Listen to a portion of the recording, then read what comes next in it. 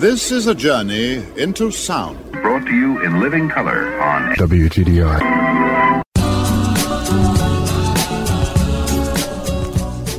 I'm Tonio Epstein. It's the Magical Mystery Tour. Join us as we dive into the heart of things, exploring new ideas and new ways of seeing and being in this wondrous, crazy world we share together. Thank you. Lying on your back in the grass,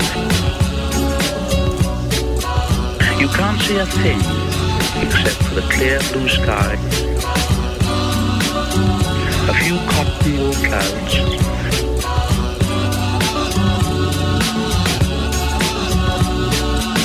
higher and higher in the great dome of the sky, filling it with song. Higher and higher, filling it with song.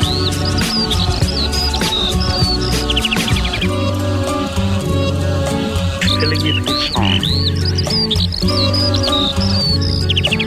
They sound quite mad, don't they? It's happening. I can feel it. How would you explain it? It's beautiful. God, it's God. I see God.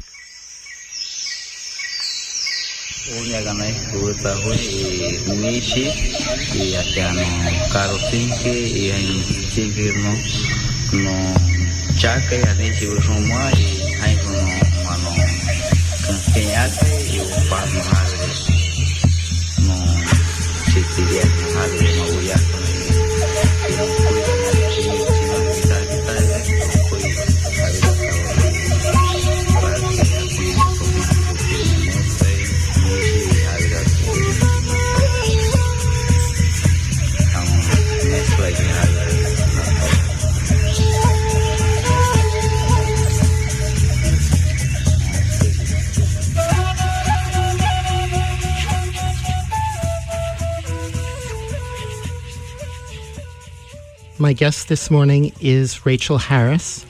Rachel Harris is a researcher and retired psychotherapist and the author of a wonderful new book, Listening to Ayahuasca, New Hope for Depression, Anxiety, PTSD, and Anxiety.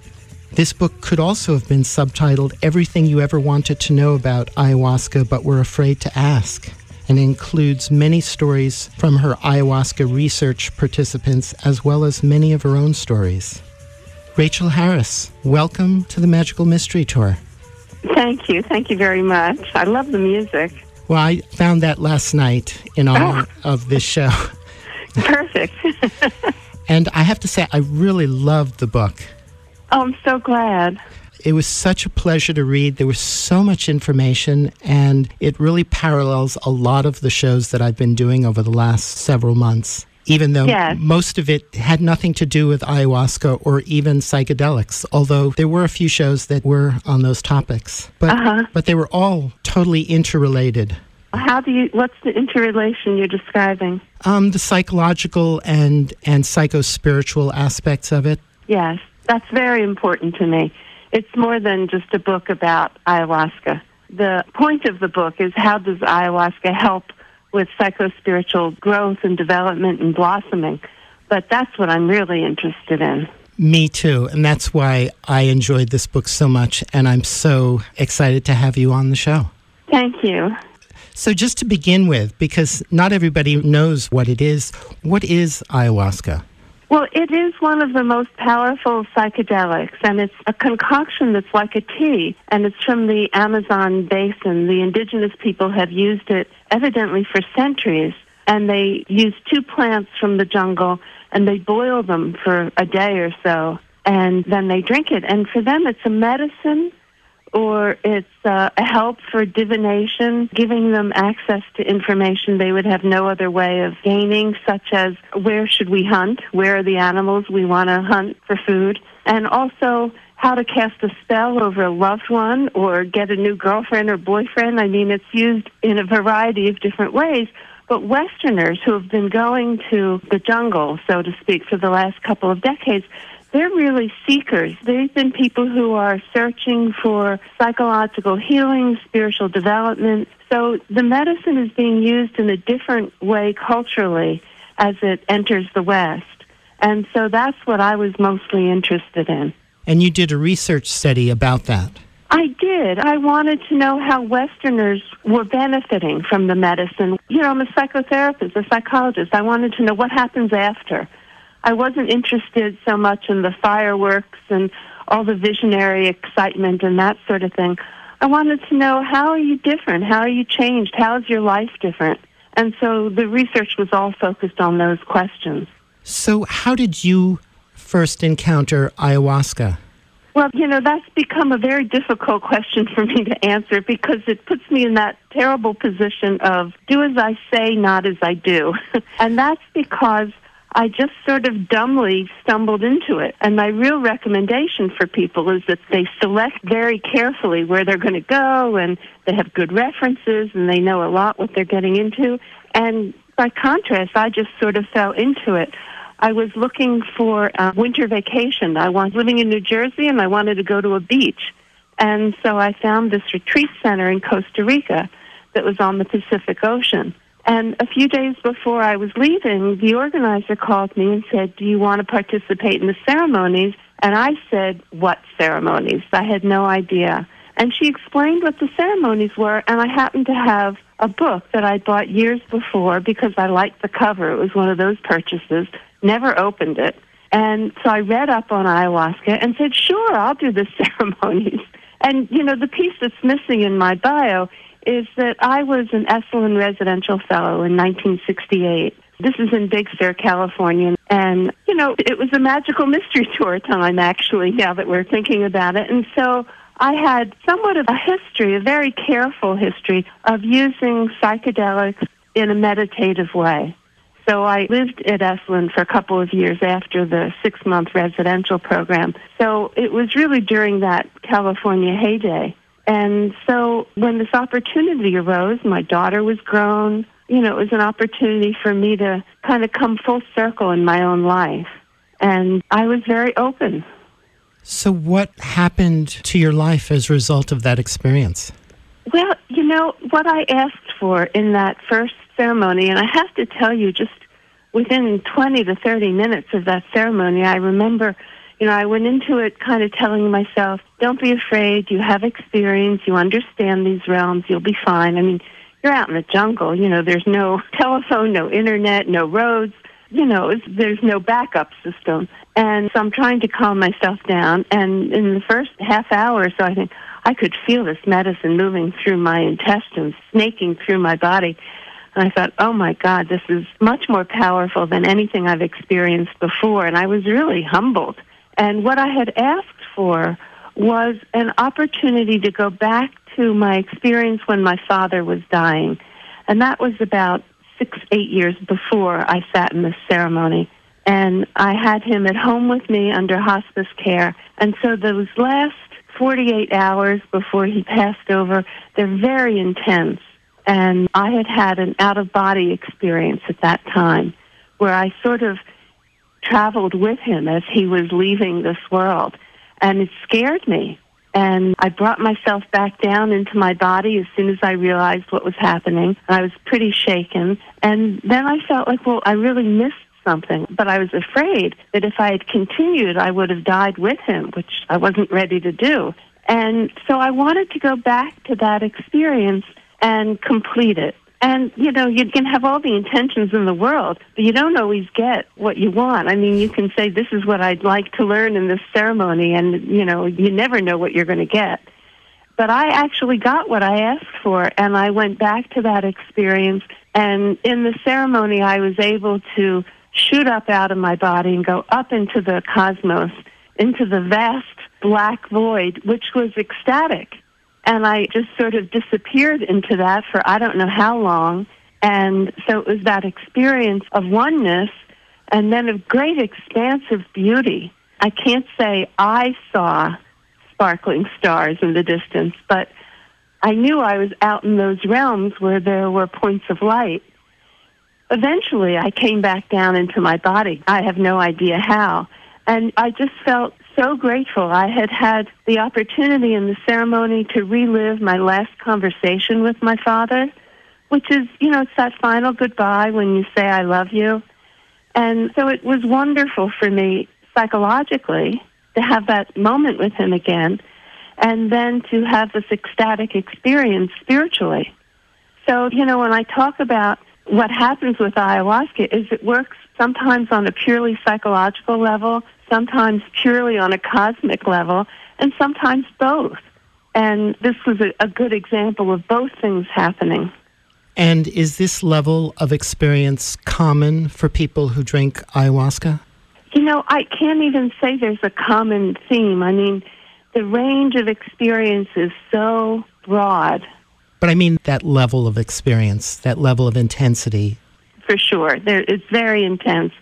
And some people sometimes have ecstatic experiences, and some people have real working psychological experiences where they deal with family issues or a current relationship, and they get insight into their behavior and relationships that let me just say, one interviewee said, I never would have raised this issue in therapy because I didn't think it was a problem.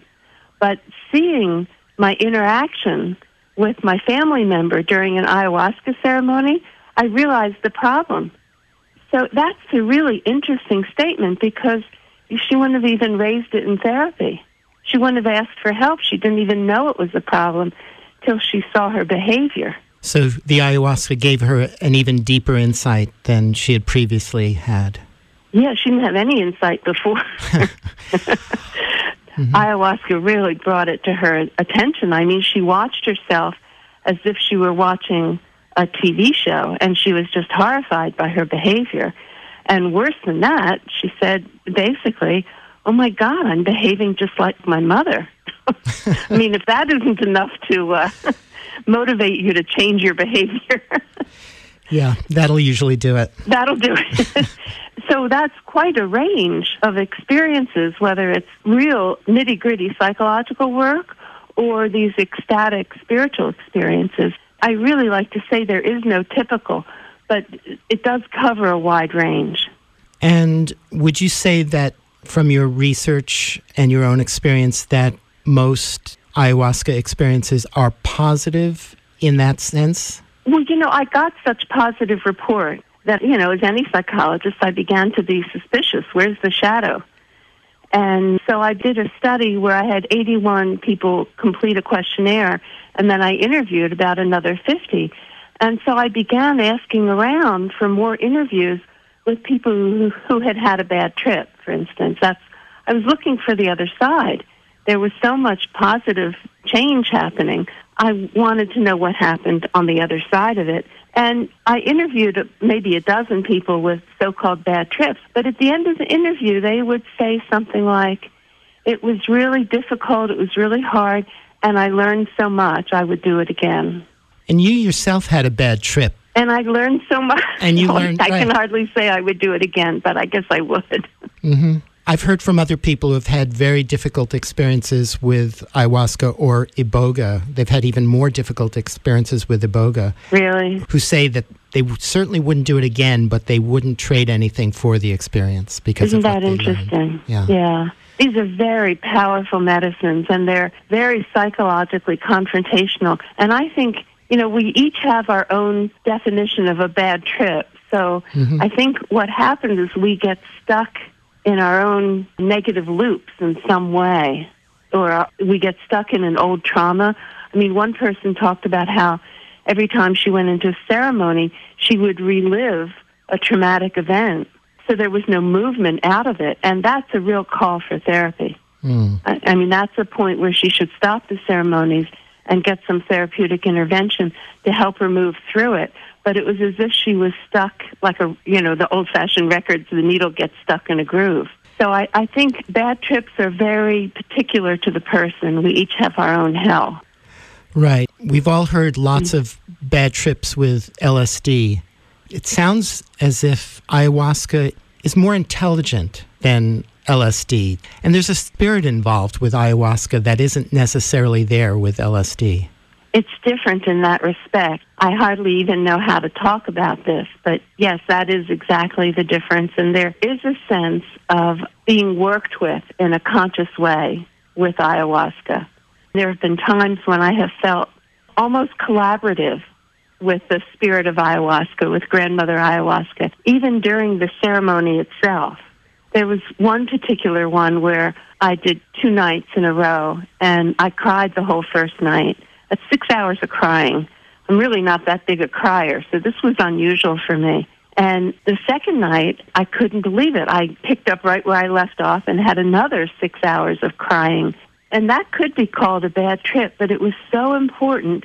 And it was the sense of the spirit of ayahuasca, the consciousness, the plant spirit being with me, really respecting some of the trauma from my childhood and kind of acknowledging, well, this is why you're not doing better in this respect. So it was an affirmation in a very painful way. You know, affirmation is used in the positive psychology sense of, you know, I'm lovable, an affirmation like that. No, this was an affirmation of you experienced serious trauma, and that's why you're having trouble in these ways. And it really felt like a psychological consult from another therapist. And I felt really vindicated after 2 nights of crying. I mean, I was not signing up for a third night, but I felt, yes, this is true about me. And there was a level of acceptance of my own history and what it meant in my life and the seriousness of it. You write that Grandmother Ayahuasca has an intentionality and a sentience. Sentience, yeah. But what's the intentionality part of it? How would you characterize that? Well, you know, I think you recently interviewed Dennis McKenna, and they basically have said, I mean, Terrence is gone now, but Dennis basically maintains this position, that Grandmother Ayahuasca, that this plant spirit is intentionally moving into the West, into the developed countries, to kind of wake us up to the ecological, environmental disasters, to connect us to nature so we begin to take better care of the planet. I mean, obviously we need this very much. So that's how he interprets it. I mean, he's a botanist, so he sees it in environmental terms. And I think I see it less focused. That's certainly one of the things that happens. That is one of the patterns that people report, is they feel more connected to nature, and some people become more environmentally involved, more sensitive to what's needed to help the planet. And I'm, as a psychotherapist, I see things more in terms of personal healing. And so I think there's so much suffering in the world that this is another avenue for healing. And I'm very grateful for the movement of this plant, basically out of the jungle into the West. And there's a movement within the ayahuasca community to sustain the agriculture of growing these plants. Because shaman in the jungle have said, I mean, here's a quote that I've heard from one shaman, I used to be able to walk just a few minutes into the jungle and harvest the plants. Now I have to walk 5 hours to find the plants I want. So the need in the West is so great that we're decimating the plants that grow wild. So some of them are being sustainably grown to replace the ones that are being used. I mean, that's quite a statement that so many people are using this medicine, even though it's still basically underground, that we're making a dent in the jungle. Yeah, and ayahuasca is considered a Schedule I drug. Well, you know, the plant itself is not, and so you can order the plants over the Internet. Once you mix them, and the DMT is then available in the tea, it's the DMT that's Schedule I. And, of course, marijuana is still Schedule I, which is considered dangerous with no medical benefit. So you can see our culture is in an irrational stance when it comes to mind-altering psychedelic medicines, including marijuana and MDMA. They clearly have therapeutic value, and we are recognizing it. I mean, I think half the states have medical marijuana, but we haven't changed the way we schedule them. We're ambivalent about these medicines as a culture. Yeah, extremely ambivalent. Yeah. Could even call it schizophrenic about it, because pretty much. there seems to be a very strong desire within part of humanity to find ways to heal itself individually and collectively. And to me, my sense is that ayahuasca, Grandmother Ayahuasca, is responding to that call. That's a wonderful way to put it. And at the same time, there are parts of humanity that are trying to make sure that that's not available, using whatever legal channels and legislative channels they can to prevent that from happening. So it's like a paradoxical meeting of the death wish and the movement towards life. Oh, that's a great way to put it. It's quite something. I mean, I think there was one family who had to move from one state to Colorado because they needed access to medical marijuana for their child who was having frequent seizures, and none of the traditional medicines weren't working, and actually marijuana oil decreased the seizures. So, as a culture, our heart has to go out to these people. Where there's a medicine available, how can we not make it available in a responsible way? And I hope there's movement in that direction. It seems like there is, because there is recognition of ayahuasca's benefits for severe depression, treatment-resistant depression, addiction, PTSD, and anxiety, including death and dying anxiety. Yeah, there are themes in what people say, even though there's a wide range of experiences. And one of the themes is the term ayahuasca is vine of the dead, vine of the spirits. And one of the themes that people report is, I'm no longer afraid of dying. There's a sense that there's almost certainly my experience going into the cosmos at the time of my dad's death felt like a preparatory journey that would prepare me for my own death. I mean, we'll see how this goes, but, one friend of mine says, well, it's the final exam. We don't want to be too confident about our process. Right. But there is a sense that this medicine does help prepare people and gives them such clear experiences of communication with the other side that they become less afraid of dying. Well, from your experience, what is your sense of the other side? One of the things that was interesting for me is I had my first love and dearest friend from growing up killed himself in his early 30s. So for me, that's almost 40 years ago. I just turned 70. And I don't know that people ever recover from a suicide. It's such a difficult thing to accept.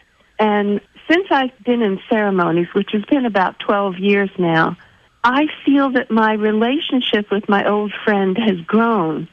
Now, I'm talking about someone who's been dead all these years, and yet I feel my relationship more alive with him, and I feel more connected. And I don't know what that means. I don't have a coherent cosmology that accepts that. I'm a Western agnostic. I don't know how to talk about these things. I mean, even when my dad was on his deathbed, I talked to him about this. He was very concrete and businesslike. He said, well, when you're dead, you're dead. This is the end. And here's this completely different experience I'm having. But the sense of a relationship growing and deepening when the person has been dead all that time is remarkable to me. So the connections to the other side, they're windows that open up, portals that open up, and allow for the connection to grow. So it's very difficult to explain this to someone who hasn't experienced it, but it feels as real as my relationship with my neighbors or my friends who I see every week. It's alive. The relationship has become alive again. An interactive relationship. Well, I don't hear from him in a sense of talking to me. But you're feeling his presence. Yes. Through your heart, I would assume. Yes, that's correct. Well, that makes total sense to me. Our culture at large does not support these kinds of experiences, and we don't even talk about them, or if people are afraid to talk about them, or somebody might call them crazy or say, well, that's just wish fulfillment. I mean, a therapist could say, you're just imagining that. And, I'm at the stage in my own life where I'll talk about anything. And I think our culture really has to open up and talk about these unusual experiences so that they become not so unusual. It's not that everybody has to believe in them or have them, but we have to be open to the possibility of these experiences so people feel more acceptance and support for experiences that are really important. Mm-hmm. And you return many times in your book to your own personal agnostic and ontological crisis. And you can hear it's still ongoing. Yeah, regarding the sense of how real is this? And at one point you say the question of whether it's real or not is not as relevant as the effects that it has in your life and how it changes your life. Yes, and that's originally from William James, who's basically the father of psychology. He was at Harvard in the early 1900s and a philosopher and developed the whole concept of psychology. And he basically laid that out, that a religious conversion experience, it's not about judging the experience, it's what are the fruits in your life. Mm-hmm. And certainly that's what I was asking in my research. How is your life different? Mm-hmm. And there have been other very well-known people who have had mystical experiences on those levels, including Carl Jung and even J.R.R. Tolkien. You know, we treat these experiences as if they're unique, and certainly with those two examples, what followed was very unique. But I think it was both Gallup poll and Pew Research asked just a random sampling of Americans, have you had a religious or spiritual experience? Half the people say yes. Now, whether that's a full mystical experience or not, I don't know. But they're saying, yes, I had a spiritual experience that changed my life, was very important in my life. People are having these experiences, but there's very little way to talk about them in our culture. But I couldn't believe that half the people said yes. But certainly Tolkien, Jung, these are the big stories because of what followed. And Jung really says that his whole therapeutic philosophy and practice came out of his own mystical experience. As it always seems to. I mean, this is not something that you make up. No. I mean, most of the people I know have also had mystical experiences. I've had them throughout my life.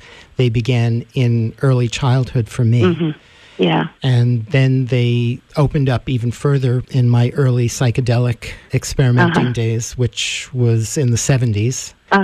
And I haven't done those substances since. But I'm curious about ayahuasca. I'm not feeling that strongly drawn to it at this point, but I don't know. Well, let me just say, it's a pretty miserable experience. It's not going to be a recreational drug because, to put it mildly, you need to be very close to a bathroom. There's purging from both ends, so there's vomiting and diarrhea. And the ceremonies are generally done in the dark, and it's like an inner meditation for half the night. It lasts about 6 hours. And it doesn't open you up to other people. It opens you up to your own inner world. And because it's intense and unpredictable, I don't ever say, oh, everybody should do this, or, oh, try it, it's great. You really have to be called in some way. And I think the important thing is that you've had those experiences in your life. An enormous number of scientists have had those childhood experiences, usually in nature. And there was one psychologist who was collecting first-person reports from scientists who had had mystical experiences as a child. So I think it changes the way you see the world, the way you are in the world, the way you relate to your own life. And ayahuasca happens to be one experience, but I think what's most important is the openness to these experiences and treating them as part of what's normal for the human condition. It's like an initiation. It is very much. I mean, Jung certainly wrote about it that way. So at this point in our society, there's no support, there's no recognition or acknowledgement of this level of experience or the importance of it. And as a result, people who have these experiences prior to hearing anybody else's stories of them, they tend to bury them, thinking that they're irrelevant or perhaps even there's something wrong with them. Exactly. I mean, I talk in my book about one client I had, and she saw me for at least a year and a half before she began to tell me about what she called her meditative experiences, the highly spontaneously spiritual person. And it took her a year and a half to trust me, to talk to me about that stuff. She was talking to me about, lots of other things going on in her life, a disastrous divorce and other things that you would think would be hard to talk about. But it took her a year and a half to trust me that I wouldn't label her or judge her in a negative way. And because these experiences are so otherworldly And contrary to everything we've learned, most people probably need help integrate it with the rest of their lives, with the rest of their worldview, and to help expand their worldview in a more holistic sense rather than carrying this polarized tension. You know, I have one friend who talked about her Kundalini experience when she was in her early 20s. And she said she was driving with a girlfriend to the mall to buy makeup. You wonder, how do these things happen? And some music came on the radio, and she had a full-blown explosion of light inside her head. I mean, just up her spine, inside her head, all the way up through the roof of the car. And I asked her, this is someone I know well and love, and I asked her, you know, how long did it take you to integrate that? And she's just retiring, so she's in her late 60s. And she looked at me and laughed. She said, I'm still working on it. So it changed her whole life in a wonderful way, but it did take her years to sort of find her way in life. There were no more trips to the mall to buy makeup. She changed her focus. And there was a research study on something they call quantum experience. And so they interviewed people who had reported these kinds of experiences of one sort or another. Not everybody had this full-blown Kundalini experience. And what was interesting is they asked them to prioritize their values, and their values really changed. You know, before they were more interested in success and financial security and things like that. And afterward, they were more interested in the value of relationships and authenticity. Their values really shifted. If you're just joining me, I'm speaking with Rachel Harris. She's the author of a wonderful new book, Listening to Ayahuasca, New Hope for Depression, Addiction, PTSD, and Anxiety. And we have another caller on the line. Welcome, you're on the air. What I am interested in is which parts, now that neuroscience has made such progress, which parts of the brain are turned on, and especially which parts of the brain are turned off for such experiences. I think that's the question of the century. And the person to look up on YouTube or just Google, because he has plenty of research coming out, is Robin Carhart Harris. He's a young, meaning mid-30s, British neuroscientist, and he's studying mostly psilocybin and LSD and putting people in functional MRI machines while they're under the influence. He's very prolific. He has lots of research articles published every year, and he gives these wonderful talks. So he's the person to look up and then to look forward to in the decades to come for what he'll find. But the immediate finding is that the default mode network is quieting. And the default mode network in the brain is not an anatomical structure. It's a neurological network that goes through the brain. And this is the default mode. This is when you're not focusing on anything, when you're driving or walking, or it's 60% of our time during the day. I mean, when we're not focused, we can just be sort of drifting. And this is that inner conversation that supports who we think we are. It supports our neurosis as well as our personality structure. It includes the critic and our to-do lists. It includes just the everyday kind of talking we do to ourselves. And what they find is that that network is quieted under the influence of these psychedelic drugs. And it's the quieting of that inner chatter that allows for other parts of the brain to light up and to open up to other kinds of experiences.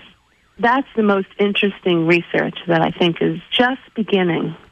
It's interesting how certain parts of the brain or certain networks of the brain create these loops, these endless loops, these kind of ruts in the brain that that most people spend their entire lives living by.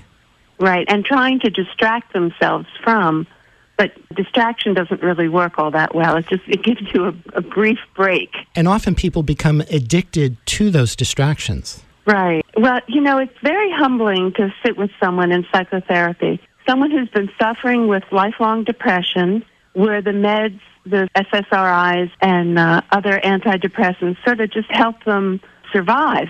But what they've got on is this constant stream of ruminations of you're not good enough, you did that wrong, you'll never get anywhere, you're hopeless. I mean, it's not just an inner critic. It's more than just that inner critical voice. It's a whole running program that supports the neurotic structure of the personality. And it's very difficult to get objectivity about that. In other words, how do I get an objective view of my own personality structure and how I'm organized and put together, how I work?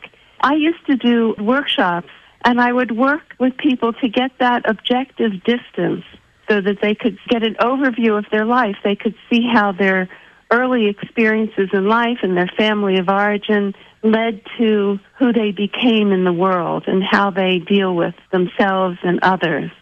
So it was being able to step outside themselves and look at how they've learned to survive psychologically. And I have to say that ayahuasca does a very good therapeutic job of that. So much so that, certainly there are people who say, well, my depression lifted. I don't hear my inner ruminating voice so much anymore. So there were what I called miracle cures where the depression just lifted. But a good number of people also said something like, I still have those moods, but I'm more distant. I'm not totally identified with them. I have more of an objective distance. I know this too shall end. I don't feed it. I don't make it worse. And that's therapeutically very sophisticated. People can work in therapy a long time to learn how to get that kind of distance from their own moods so that they're not just totally enveloped by mood. And that's part of what they learn with ayahuasca ceremonies. And also meditation practice works towards a similar, creating a more spacious relationship with ourselves within space so that we're not lost in our own self-identification. Spaciousness, yeah. And they find with meditators, when they, again, put them under a functional MRI machine, that their default mode network is quieter. In other words, it's getting less oxygen. That's literally what the machine shows. And also, with all the psychedelics, they quiet the default mode network, but they're also neurogenic. So new neuronal connections are being born. It's not like we have a certain number of brain cells and then they're never regenerated. We have found, I think, in the last decade or two, that we are regenerating nerve cells and new connections are being made, even for those of us who are older. And so there's this opportunity to quiet the old patterns and create new ones. Well, new experience creates new neurons. Yes, exactly. Well, we didn't know that 20 years ago. Mm-hmm. And so the psychedelic experiences, including ayahuasca, are very much novel, new experiences. But there was an old spiritual leader from the 60s who used to say, shave with your non-dominant hand, walk backwards. He was just saying, break up your most basic unconscious patterns. And that also increases neurogenesis and the possibility of new patterns being developed. This is one of the reasons people love to travel, is it opens them up to all these new experiences. One thing that occurred to me while reading your book, and also for years now, is that psychedelic experience seems to soften the hardwired structure of the brain. It makes it easier to rewire things, to literally rewire the brain. And that's where I think post-psychedelic, post-ayahuasca integration work could really be tremendously helpful. Yeah, there was some research that showed that psychedelic experience increased openness. It's a personality variable, openness. And it's one of the 5 personality variables that are, theoretically, we believe these were consistent throughout life. And so one of the researchers at Hopkins, this is with the psilocybin study, she intuitively felt, just as you're describing, that there's an increased softening and opening. And so she measured psychological openness and found that, yes, it increases after psilocybin. And so this is a remarkable finding. Something that we thought was consistent throughout life actually can be changed. Psychology has to rethink how we think about the personality. And the softening is a softening of identification, a reduction, sort of a lowering of defensiveness, and an increased openness that comes.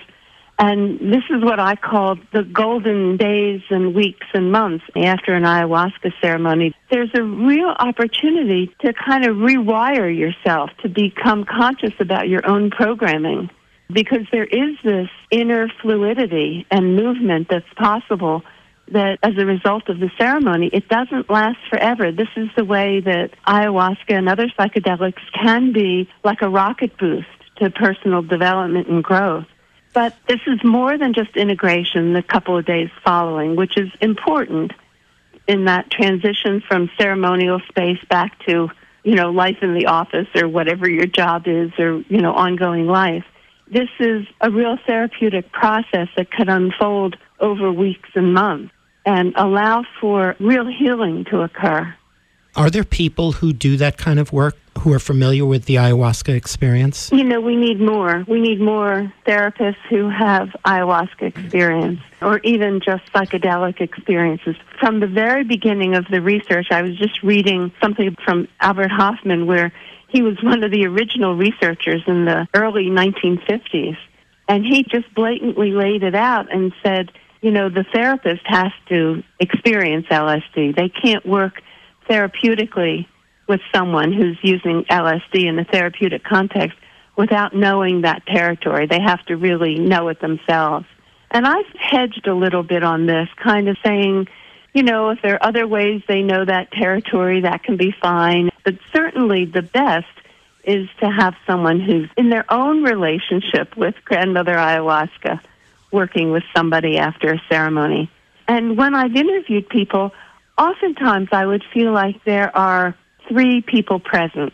That's how strong the presence of grandmother ayahuasca was for me. I felt like I actually had a co-therapist working with a person. And do other research study participants experience similar things with grandmother ayahuasca?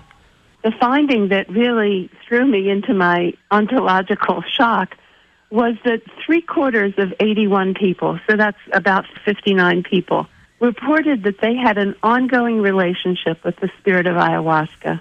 For some reason, I felt it wasn't a big deal for me to hear a voice telling me do the research.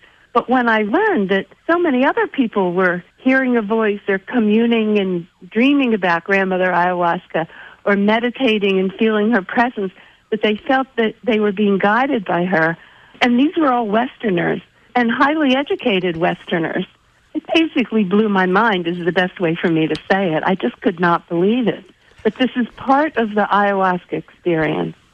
What kind of experiences, what kind of relationships were people having with grandmother ayahuasca? How is that manifesting in people's lives? Well, in a huge range of ways. People would turn to her for support, and there was one young woman who didn't have a very good sense of herself. She didn't feel good about herself. She had low self-esteem is the best way to put it. And I had seen her in ceremonies and saw her over a couple of years, and I saw her changing. And I asked her if she'd had therapy. Now, this is going against my stance of how therapy can be helpful, but people also grow just going to ceremonies even without therapy, but I think more can happen with therapy. But she didn't have therapy. And she said she just felt that she was loved and accepted unconditionally by the spirit of ayahuasca, by her own relationship with grandmother ayahuasca. And she was blossoming. Really, for the first time in her life, she felt good about herself, that she was okay just the way she was. It was this increased, what in Buddhist circles they call radical self-acceptance, an increase in I'm okay just as I am, not in that sense of I have permission to behave badly, but a sense of a ground of being that's accepting. And that was her experience with grandmother ayahuasca. And she wasn't necessarily hearing words or messages. It was more a loving presence that was always available to her. She could meditate and relax into that loving presence. Now, that's quite a therapeutic experience. I would say so. I would say that's something that many people are looking for. And over time, it had this huge healing impact on this young woman. And then, as someone who's worked in therapy for 35 years, when there's a shift like that in a young woman, it has all kinds of ramifications in her life. She'll choose a different life partner because she feels loved than if she didn't feel loved. She'll trust herself more in any business risks that she takes or professional risks. She'll have more confidence in herself. It's just a remarkable change in a young person, how their life will flow differently when they've healed that sense of self-acceptance, a really deep sense of themselves. I'm speaking with Rachel Harris, author of Listening to Ayahuasca, New Hope for Depression, Addiction, PTSD, and Anxiety, here on the Magical Mystery Tour on WGDR Plainfield and WGDH Hardwick. The subconscious, the unconscious is constantly trying to interfere and help our survival. And what you're talking about is a primal state, a state where the executive functions of the mind have been quieted, have been turned off. So when you're talking about rationalizing the experiences you have under ayahuasca, is it something you can possibly do in this primal state, or are you talking about revisiting the primal states in a more executive function of your brain? Do you understand my question? Yeah. The executive function is the neocortex, and I'm trying to think of what the functional MRI data shows about what happens in the neocortex, and I'm just not remembering. Robin Carhart Harris talks about the lowering of the executive function, which makes people more vulnerable to magical thinking. Absolutely. Which might be part of what you're calling the primal state. Right, and this primal state is perhaps a more primitive state, which puts us in touch with our instinctive thinking rather than our intellectual understanding and rational evolutionary brain. Well, another thing that the executive function does is it filters out what our programming considers to be unnecessary information, which means that it filters out about 99% or a lot more of the information that's actually available to us. Exactly. But so does this more primal state induced by these psychedelics. They also put you on a more quiet level, on a level where you don't have access to your rational mind, where your, quote, irrational mind is free to play. Yes, and how wonderful. Okay. And it's possible that's part of the openness factor. Yes, exactly. Yeah, well, he's raising issues that we don't really know a lot about yet, and this opens up the whole realm of brain research that will go on as the research gets more sophisticated with psychedelics. I mean, what they've really started is just kind of proving that in careful settings, psychedelics can be safe and people can have mystical experiences. But as the research progresses, they will be asking these kinds of questions. I'm always just a little hesitant to be too polarized about rational or irrational. I can't imagine what the neurological data will eventually reveal for us, but it's not just as simple as right or left hemisphere or rational or primitive thinking. It's more complicated, but we don't yet quite know how. So I want us just to remain open in how we talk about how we understand the brain, because there's more for us to learn. And you talk about the importance of integrating our trans-rational experiences with our rational thinking. Yeah, and there's really very little cultural support for that, and maybe that's part of what this caller was talking about with the primitive brain, that it's trans-rational, which is a better term than non-rational. I think so, because it's, instead of polarizing it, because rational thinking, like logic, is a tool. And it can be abused. It can shut out a whole range of possible experience. And I think we all need to learn to skillfully use all of our tools appropriately. Right. It can be limiting.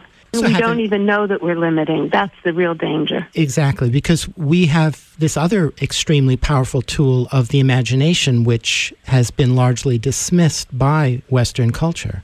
Right. And it's highly valued in other systems of thinking. For instance, Henry Corbin talks about the imaginal realm. He's a French philosopher from the early 1900s. And poets talk about this. The phrase is the mountain behind the mountain, this intuitive sense of other levels of reality behind or infused within our material world. And, you know, the physicists are beginning to talk in their own way about different dimensions. And not that any of them understand it completely, but certainly they're talking about other dimensions of reality. And it gets way out there in a very similar way. And so it's not just imaginary in the sense that children have imaginary friends or, you know, I imagine such and such, but it's the imaginal realm. It's the intuitive grasp of other realities beyond what we know in the material world alone. And being able to tune into the essential level of things as well. Right. And I lived in Princeton. I raised my daughter basically in Princeton, so I had access to the public lectures at the Institute for Advanced Study. And when the physicists talked to a general population about these other realms, certainly their work was mathematical. They could prove these new concepts with high-level mathematics. But they would talk about it in very intuitive ways. And you could sense that they were also grasping and intuiting other worlds that are present in our world, that it wasn't just theoretical. And this is why some of Einstein's quotes sound so mystical and wonderful to us. It's this intuitive sensing of a world beyond this world. And that relates to this notion of the physical world emerging from the non-material world. Right, or just plain other dimensions that we don't even know about.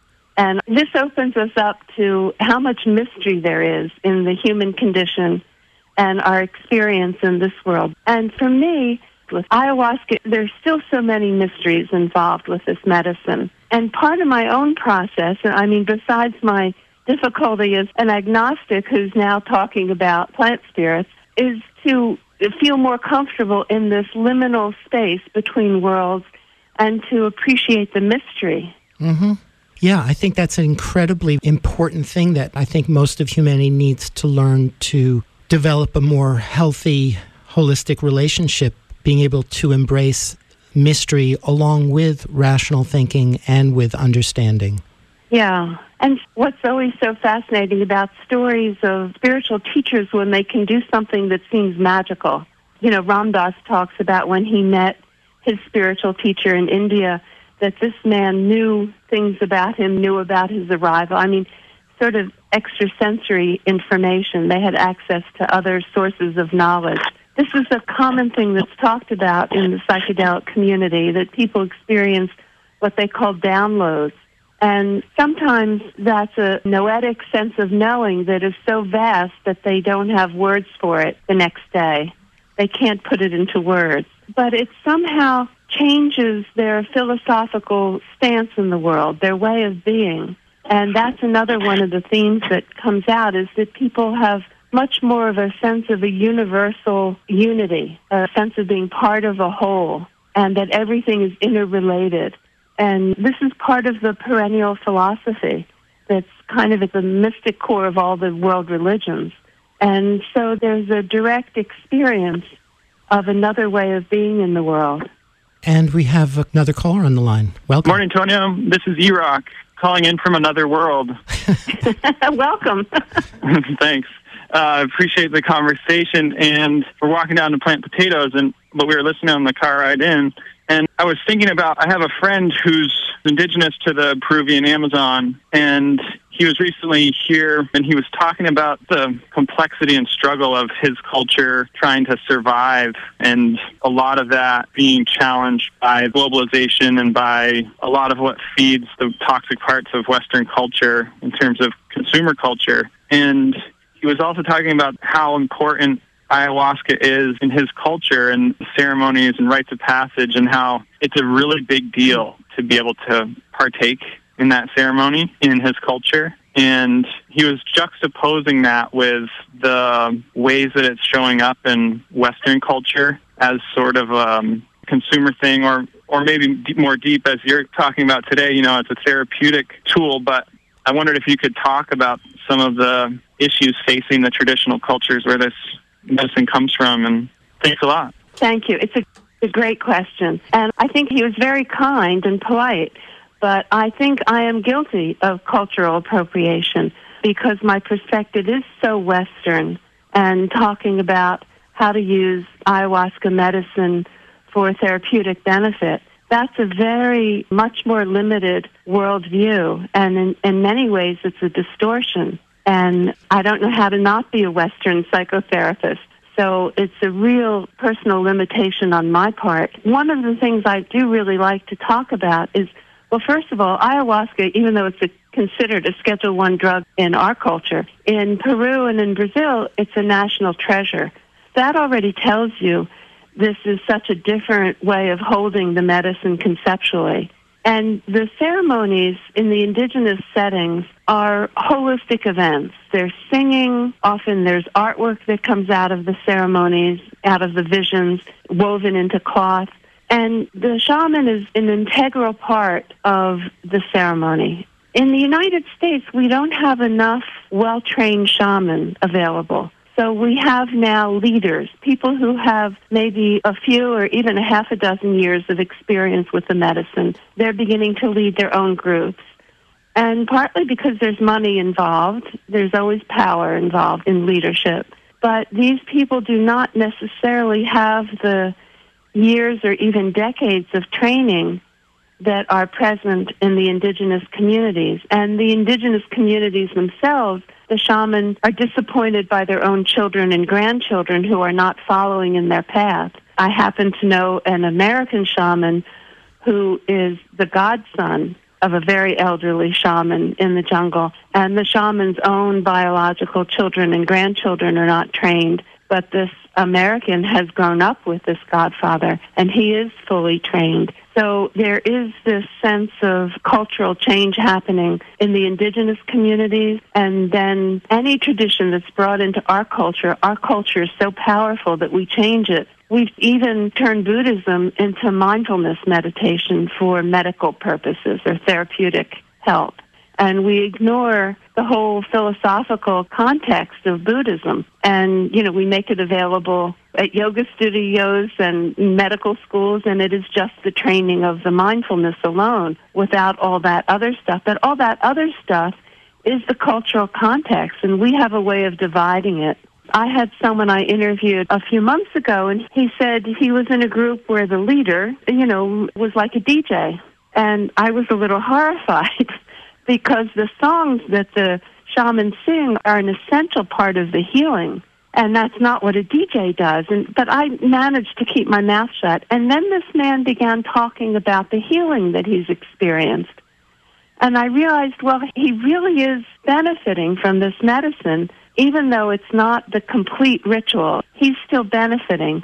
And I'm afraid this is what we do in our culture. We take pieces of other cultures and make them our own. And certainly this is what we've done with yoga. Mm-hmm. Well, I'd love for you to talk more about the shamanic worldview and also the shaman's role in the ceremony, including and perhaps especially the songs that they sing, the Icaros. Right. The best book for that is an American-born medical doctor has been trained as a shaman over the last 6 years or so, and I'm sure he'll have more maturing to go as a shaman. But his book, Fellowship of the River, this is Joe Tatur, Tatur, Fellowship of the River. He talks about finding in his own process of becoming a shaman, opening himself up to being able to sing to people. So in the ceremony, in this tradition, he sits across from someone and sings the Icaros, which are sometimes composed in the moment. They sometimes channel right through him for this particular person, for this particular moment. And he kind of sings the darkness out of their energy field, and that's how the healing works. So, if you have a DJ leading a ceremony, you're missing this very individual, sophisticated healing that happens through sound. And he writes the most about it. There was some controversy in anthropological writings. One anthropologist said, no, the singing, the patterns of the song, it's not that important. Somebody else said, yes, the singing works with the designs that people see, and it helps align and clear the energy fields. And because I had been working with an authentic shaman, and I had experienced this direct singing directly to me, that the sound went right into my body, I could feel the energy designs moving through my body, I knew this was an important part of the healing. And so even though there was academic controversy, I sided on my own experience, and then a couple years later met Joe, who talks about his own training and how he's learned that the Icaros are the medicine. In some traditions, in indigenous tribes, the patients, the people don't drink. Only the shaman drinks ayahuasca. And there are people who say, if you know the song of the plant, you don't have to drink the plant. So there are so many other levels happening. But I think one of the sentences certainly in the book that I'm most proud of is the Icaros are the medicine. The patterns are the medicine. And that's the extent of my understanding. And yet I know in our culture we're not getting the whole ceremony because it's just not that available. And as much as I want therapy to follow up ayahuasca ceremonies, because that's my perspective, I also don't want the wholeness of the ceremonies to be lost in our culture. Yeah, it's hard being part of our Western culture, which tends to divide up things, take pieces, but everything we do filters through who we are. And I was very humbled to hear this one man talking about his ceremony with the DJ and that he was being healed still on an issue that had been a problem his whole life, and he was mid-60s. Well, I suspect that grandmother ayahuasca is very adaptable to all of these changing and new conditions. Yes, I suspect you're right. That's so. That. Yeah, I suspect you're right. Sorry for coming back, but it is a fascinating conversation. First of all, I want to say that primitive healing is not something to put down. In pre-scientific societies, we had other ways of dealing with things that we've lost in our society. So I'm most respectful for other methods of healing and all of those psychedelic experiences that ayahuasca produces. There's another thing I would like to bring up. You write about Stephen Bruner writing about how plants change their chemical composition to accommodate the need or intention of the user. Yeah, and I forget how well documented that is. I think he referenced it, but I didn't get to the original research. So that's one of those amazing pieces of information that I find almost unbelievable. I don't know. It is a hard thing for the Western rational mind to wrap its head around, but it makes sense to me that any intelligent around us will pick up and relate to us in relation to our own clarity. Well, I think that's ultimately, besides the therapeutic healing and all that Western view, there is this part of what I've learned from the shaman I work with and just the ceremonies themselves is the importance of the relational aspect of communicating with the non-human world around us, the plants and animals.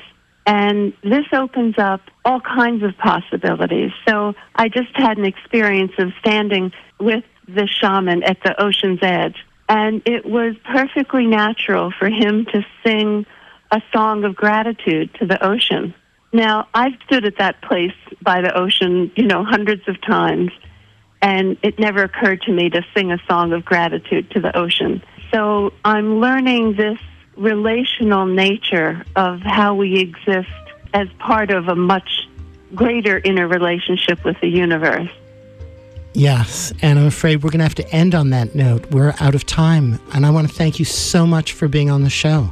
Well, thank you, Tonio. Thank you so much for your interview. Be well, and we'll be back in touch. Thank you. Bye-bye. Bye-bye.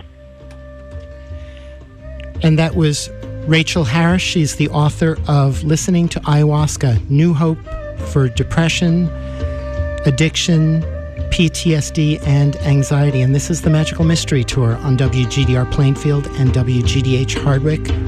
Thank you all so much for listening. Until next time, have a great week.